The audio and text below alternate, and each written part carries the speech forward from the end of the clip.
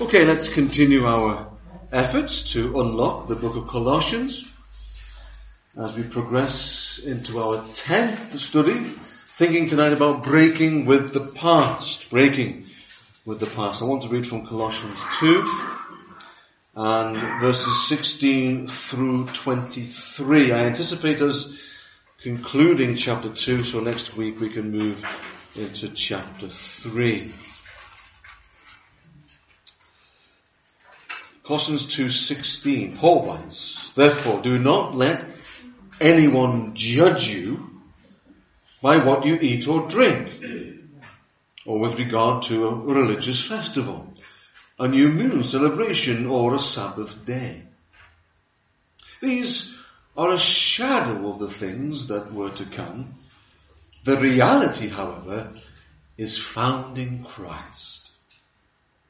Do not let anyone who delights in false humility and the worship of angels disqualify you for the prize. Such a person goes into great detail about what he has seen, and his unspiritual mind puffs up with idle notions. He has lost connection with the head, from whom the whole body, supported and held together by its ligaments and sinews, grows as God causes it to grow. Since you died with Christ to the basic principles of this world, why, as though you still belong to it, do you submit to its rules? Do not handle, do not taste, do not touch. These are all destined to perish with use, because they are based on human commands and teachings. Such regulations indeed have an appearance of wisdom, with the self-imposed worship, the false humility, and the harsh treatment of the body, but they lack any value in restraining sensual indulgence." This is the word of God. A challenging scripture. Let's just pray for grace, shall we? Father, we thank you for these challenging verses in more ways than one. Help us to understand what the apostle was endeavoring to communicate to this first century church in Colossae.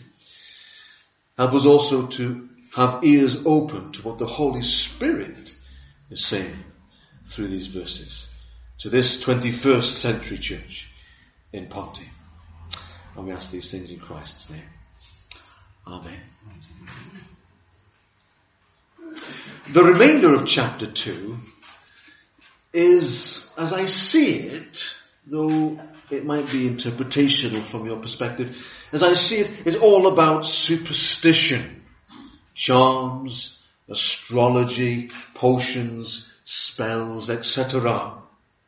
In the ancient world, whether you were a Gentile or in many cases even a Jew, when you had a problem, maybe illness, perhaps you were disappointed in love, maybe struggling with a lack of financial resource, you pieced together a list of the names of various angels and powers and deities, small d. One could pick and mix, if you like, the names of these spiritual powers, often Jewish angels, often even using and mixing them with the names of God, and perhaps even mixing them together with a pile of Gentile deities. This, as we have previously ascertained in these studies, is known today as syncretism. Mix all the spiritualities in a big pot, and in doing so, some good will come for you.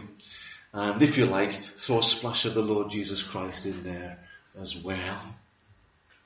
Once you had completed your spiritual pick and mix, you could call upon all these powerful beings at one time to help you.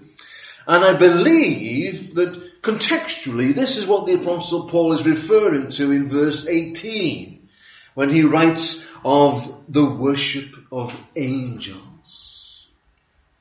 When Paul talks about the worship of angels here, he isn't necessarily speaking about actually worshipping angels per se, or mystically joining in the worship of angels. Rather, as I see it, people were calling on angels to come and assist them. It was part of this kind of eclectic mix of spiritualities, spiritual identities, this middle ground that we've spoken about previously in these studies.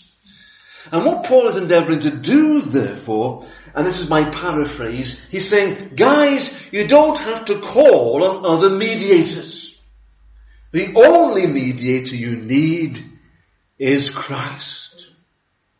Now, it's easy for us, I suppose, as Christians to understand and embrace that wholeheartedly. But put yourself in the shoes, if you can, of the first century Christians in Colossae. A very different context to ours, of course. And they were young Christians, young in the faith. They didn't have the kind of spiritual, theological resources that we benefit from. They didn't have the New Testament that we have. And perhaps they might have some of the Old Testament scriptures to work from time to time. And so, from their point of view, whenever they faced trials and difficult circumstances, they went back to what they knew, what they understood, what they were saved from, if you like. This eclectic mix of spiritualities. And what Paul is saying here is, friends, brothers, sisters, you don't need to call upon all of these spiritualities. He doesn't say it, but he was inferring it. They're dead anyway. They don't exist. All you need is Christ. All you need is Christ, no matter what we face. Since all the treasures of wisdom and knowledge are in Jesus, verse 3, remember, we do not need to go anywhere else except to Jesus. Therefore, we should not spend our time worrying whether we have doffed our cap, so to speak, at this particular power, or paid our penance to that particular principality, or whether we have inadvertently strayed into some evil spirit's territory. Paul says that in Christ we have a great victor, and thus we are set free from all of these bondages. He's exhorting these Colossians, break free from the past, its bondage, and lay hold of Christ, because he is the only mediator you need. Growing up in Liverpool, I never really questioned the immensely superstitious culture that I had inherited. Not walking under ladders, for instance. Touching wood. And that's a laminate, so that's no good. Or perhaps not putting up an umbrella indoors and all these superstitions. I grew up with that. And even though I was growing up in a Christian home, they were so much a normal part of life. So much a common practice. And Liverpool, of course, is a keen football city. And everywhere, fierce rivalries were coupled with superstitious practices. Many supporters would wear a particular lucky scarf, or a lucky pair of socks, or grasp a lucky little amulet whenever they travelled to their respective places of worship, be it Anfield or Goodison Park. That's the reality of it. But how easy it is that these secular philosophies find their way into church. I remember as a pastor coming to the Valleys for the first time. 1999, we came to Aberdare, Aberdeen Zion in Trecannon, and doing some pastoral visitation. I remember on more than one occasion chatting with Christian folk, good Christian folk, who occasionally, inadvertently or otherwise, says, "Oh, yes, Touchwood pastor." And I thought, excuse me? Does that help? We laugh about it, I suppose. Arguably it's innocent enough if it's inadvertent, but it's not right, is it? And if we're not careful, like the Colossian Christians, we can find ourselves falling back into old bad habits. And we need not, dear friends, because Paul says that all of these old bad habits, it's all totally inappropriate as Christians. Christ washes away all of this nonsense. We don't need it. All we need is Christ. No matter how much people witter on about their spiritual experiences, such experiences, my friends, are not self-authenticating. Okay, says Paul. This is my paraphrase of verses 18 and 19. Okay, so you've had a significant spiritual experience. So you've had a significant spiritual encounter. So what, he says? So what? Are you pressing on with Christ? It isn't just about spending time on the floor, slain in the Spirit, beneficial though that might be. It isn't just having our hands in the air as we enthusiastically worship God from Sunday to Sunday, blessed though that experience is. It isn't just doing whatever spiritually rocks our boat, so to speak. No, what really matters in 1 the Apostle Paul here is living a life of personal surrender to God. What really matters is walking close to Jesus on a day-by-day, moment-by-moment basis. Yes, we know of those who wax lyrical about their spiritual experiences and spiritual encounters. That's fine. But what Paul is saying is, but how is it today? How is it now? Are you walking with Jesus now? Paul adds a warning here, doesn't he? He's saying, look out, lest people overburden you with a shedful of unnecessary practices. Overburden you with mere form, mere ceremony, mere tradition. This is something the church has suffered from throughout the centuries, hasn't it? Form and ceremony and circumstances. And I suppose if we're not careful, we impose these things on other people and on the unchurched. But Paul says, be careful. This is what he's getting at in verses 20 through 21. He speaks about being careful that we don't submit to the world's rules.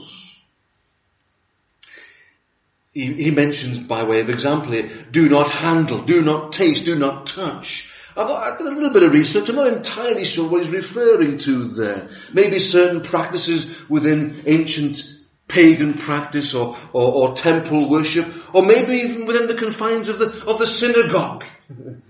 But he's saying, don't worry about these things. These people try to impose these things upon you, but that is, in effect, legalism. And we all know what happens when we embrace legalism. We become bound. Bondage ensues. All these little petty rules, says Paul, are merely an appearance of wisdom, he says. But they cannot make us genuinely good people, or they can't make us Christ-like. Paul concludes in verse 23, such regulations indeed have an appearance of wisdom, with the self-imposed worship, the false humility, the harsh treatment of the body, but they lack any value. That's a shot across our bows, isn't it? Whenever we get on our pedestals and soapboxes and wax lyrical about the wonderful traditions of our particular denomination, the wonderful traditions of our particular church, and nothing wrong with these things per se. It's all a question of perspective. And Paul says, be careful, because these things will bind you.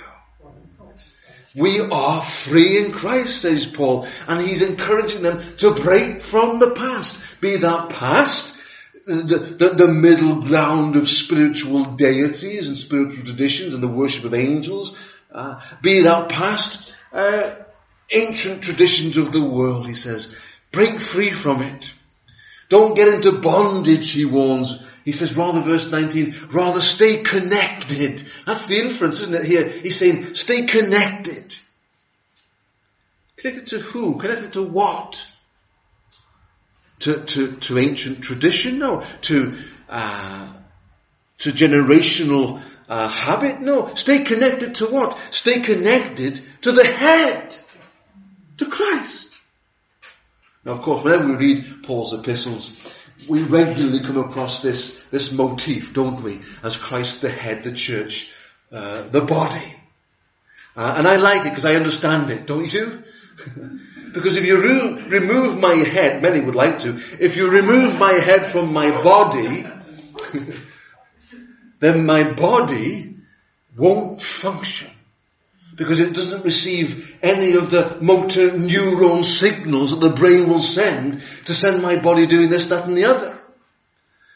And so it is, says Paul, so it is that you must stay connected to the head. So the inference is that being bound to all of the past traditions, these worldly rules, do not handle, do not taste, do not touch, he says, being bound to all of that will disconnect you from the head. That is Christ.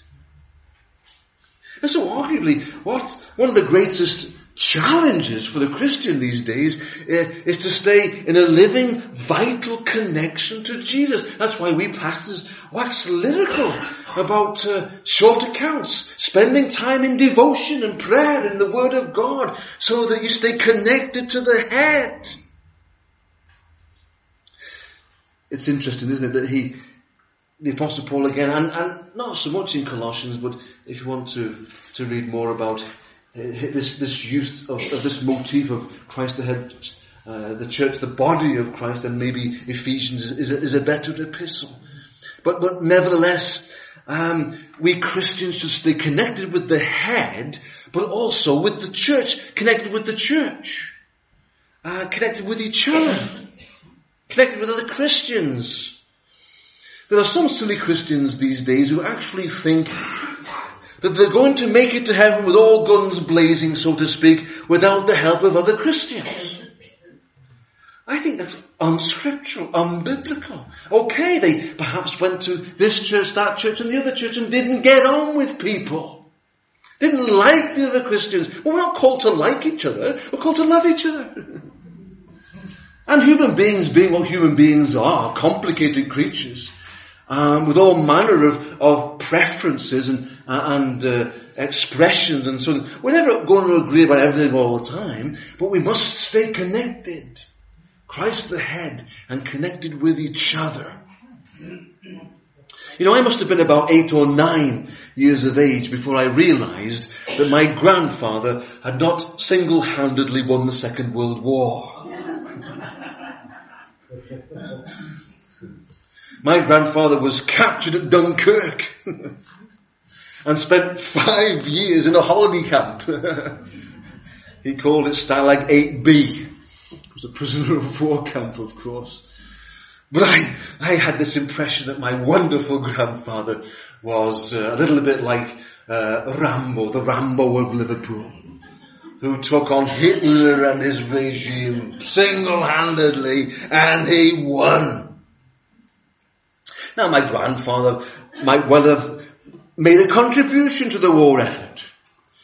We didn't win the Second World War on his own, did he? Of course he didn't. And so the Apostle Paul says here that you are part of the body, Christ the head. And you need to stay as part of the body with Christ the head. You need the church and you need other Christians because we're all in it together. No matter how good a rugby player you might be, even if you were the legend that is the Welsh wizard Barry John, can you imagine taking on the New Zealand All Blacks all by yourself? Of course not. As it happens, I can't imagine the whole Welsh team taking on the All Blacks presently, but that's my observation.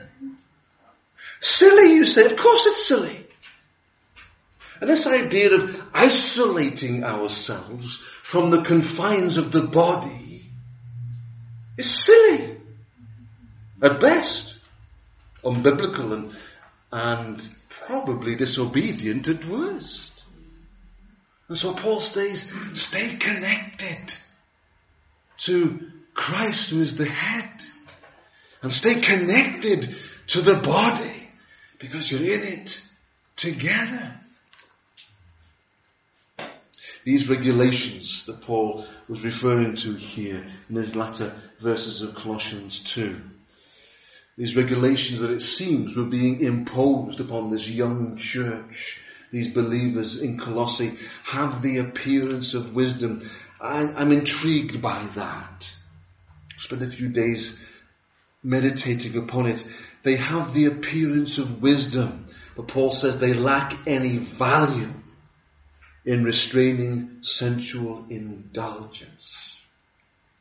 There's a lot of things coming our way these days, aren't there? Lots of things that have the appearance of wisdom. I was chatting to someone recently, a Christian, in this congregation, who had been referred to mindfulness classes. I wasn't sure entirely what it was. So I thought, well, I won't comment on it until I do a little research. Mindfulness. The power of positive thought, I suppose. And arguably it seems okay. It has the appearance of wisdom. Isn't it far more wise if one's going to spend time in meditation to meditate upon the things of God? I believe it is. I believe it is. And so, brethren, we need to be careful with these things that have the appearance of wisdom. There's a huge market today in the area of self-improvement. I just because I'm nosy, I like to nose through bookshops, and I was in town nosing through W.H. Smith, bumped into Laura, she had a coffee, she's addicted to coffee. I passed the coffee shop, get thee behind me, Satan, I said. A victory won. So I was praying for Laura as I went in victory. Hallelujah, Lord, bless you. But I saw a bookshop, one of my nemesis, on my right hand side there, W.H. Smith. Can't resist it. I know it was in a bookshop. And there's a section, the spirituality section they call it, don't they? All kinds of stuff on self-help. All kinds of stuff. CDs, DVDs, books, pamphlets about how to help oneself get better. Now you may end up looking better. You may end up ending feeling better. You might even look years better. But my friends, there is no guarantee that your heart is pure. Who might ascend the hill of the Lord, said the psalmist? Those who are physically strong? No. Those who are in tune with their mindfulness? No. He who has clean hands and a pure heart. He who has clean hands and a pure heart. All this self-help nonsense. That's as I see it. It will not give you a pure heart. It will not make your soul right with God. And so Paul says, stay connected to the head and be liberated from all that is past. I have had a couple of opportunities in my life to learn how to water ski. Now, for somebody who cannot even manage to roller skate, you can imagine my problem. The first time, I remember both times vividly, but the first time I had a lesson to water ski, I remember vividly, it was at a youth camp in Tricharth on the Llŷn Peninsula in North Wales about 20 years ago, I guess. And I went along, I was fitted up with a wetsuit and a life jacket, and I was told to hold this handle tightly, slightly bend my knees and keep them flexed, and let the boat to which I was now connected by a rope. Not sure if that's wise, really. Let the boat, to which I was now connected, take the slack and the strain, and then simply ease yourself and go with it, they said. Go with it, and you'll be water skiing. It's great, they said. Right. Now, I didn't know you could drink so much of the Irish Sea and still be alive. For the umpteenth time, the speedboat zoomed off because I'd let go of the rope. I was left bobbing like a cork in water, trying to look cool, but clearly looking pretty stupid, really. Now, my friend, who happened to own the speedboat, rolled around after about 7 or 8 times. I think he was getting as fed up as I. And he observed me bobbing up and down in the water. And I remember to this day him looking over the side of the boat, and he asked me this question. He said, "Doug, do you know what faith is?" And I was really miffed. I thought to myself, well, I'm a theological graduate. I can give you a dissertation in faith if you want. But I didn't say that. Grace kicked in. And I simply said, "Pardon?" He said, "Do you know what faith is?" So I was gasping, exacerbated by this point. I said, "Peter, just tell me."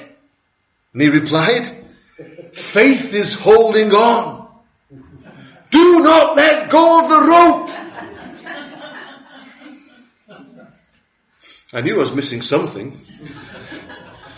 You can never water ski if you let go of the rope. Because really water skiing has little to do with your ability and everything to do with the power that you receive by holding onto the rope. And so it is with Christ. So it is with Christ. So it is with an effective walk in Jesus.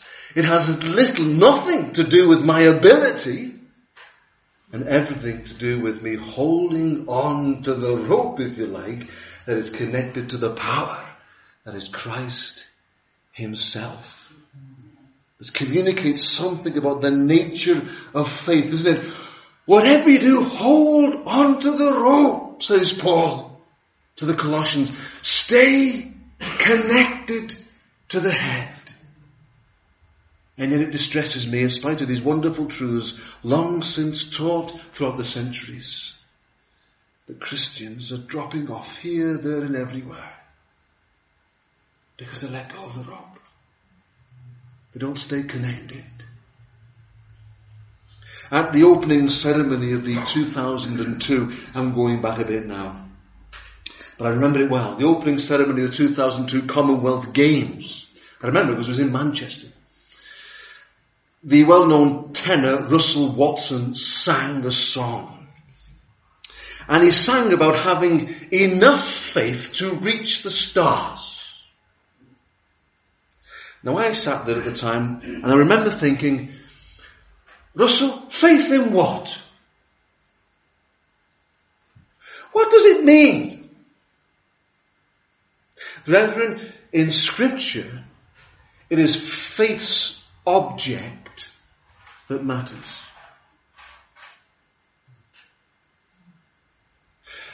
A number of years ago I visited family in Canada. My cousin Colin and his family moved there quite a few years ago now, and I went to visit, and I remember having very little faith in the densely packed ice on the lake. Very little faith. And yet Colin and the family were coaxing me, encouraging me onto the ice for a skate. And I doubted that the ice would support me. Colin said, listen, this ice can support a tank. So it can certainly support you. You'll be safe. By way of contrast, I remember having boundless faith in some very thin ice that covered our local lake in the Curran Valley when I was living in Aberdare, the Aberdare Country Park. And I intended to skate. However, the ice gives way, and despite my great faith, I could well have drowned by my great faith. You see, it matters. what? Who we have faith in. The Colossians were struggling. There's no question about that. Because they had faith, great faith, in the thin ice. In the wrong things. Paul says, have faith in the head that is Christ. Densely packed ice, if you like. It's not going to let you down. It will not let you sink. If faith connects me to Christ, then I must not lose contact with Him. Otherwise, instead of skiing and skimming over the waves of life, by the grace that connects me to His power, I will be taking in mouthfuls of salty water and feeling pretty grim and miserable. And there are many Christians that do. Faith in Christ, heartily trusting in Jesus, is the key to freedom from bondage and the key to fullness of life. Let us pray. Father, we thank you for these wonderful, challenging but wonderful scriptures. In some ways we feel reassured because we're not the only ones throughout the history of the Christian church who have struggled with these dynamics. Help us, Lord, to adhere to the Apostle Paul's exhortations. Stay connected to Jesus. By the rope of grace that's been extended to us, let us hold on firmly. Stay connected. For in so doing, there is liberty and there is freedom. It is for freedom, says Paul, that Christ has set us free. Might we know and enjoy this freedom in these days. And as we do, know a purity of heart and a power in witness and testimony. In Christ's name.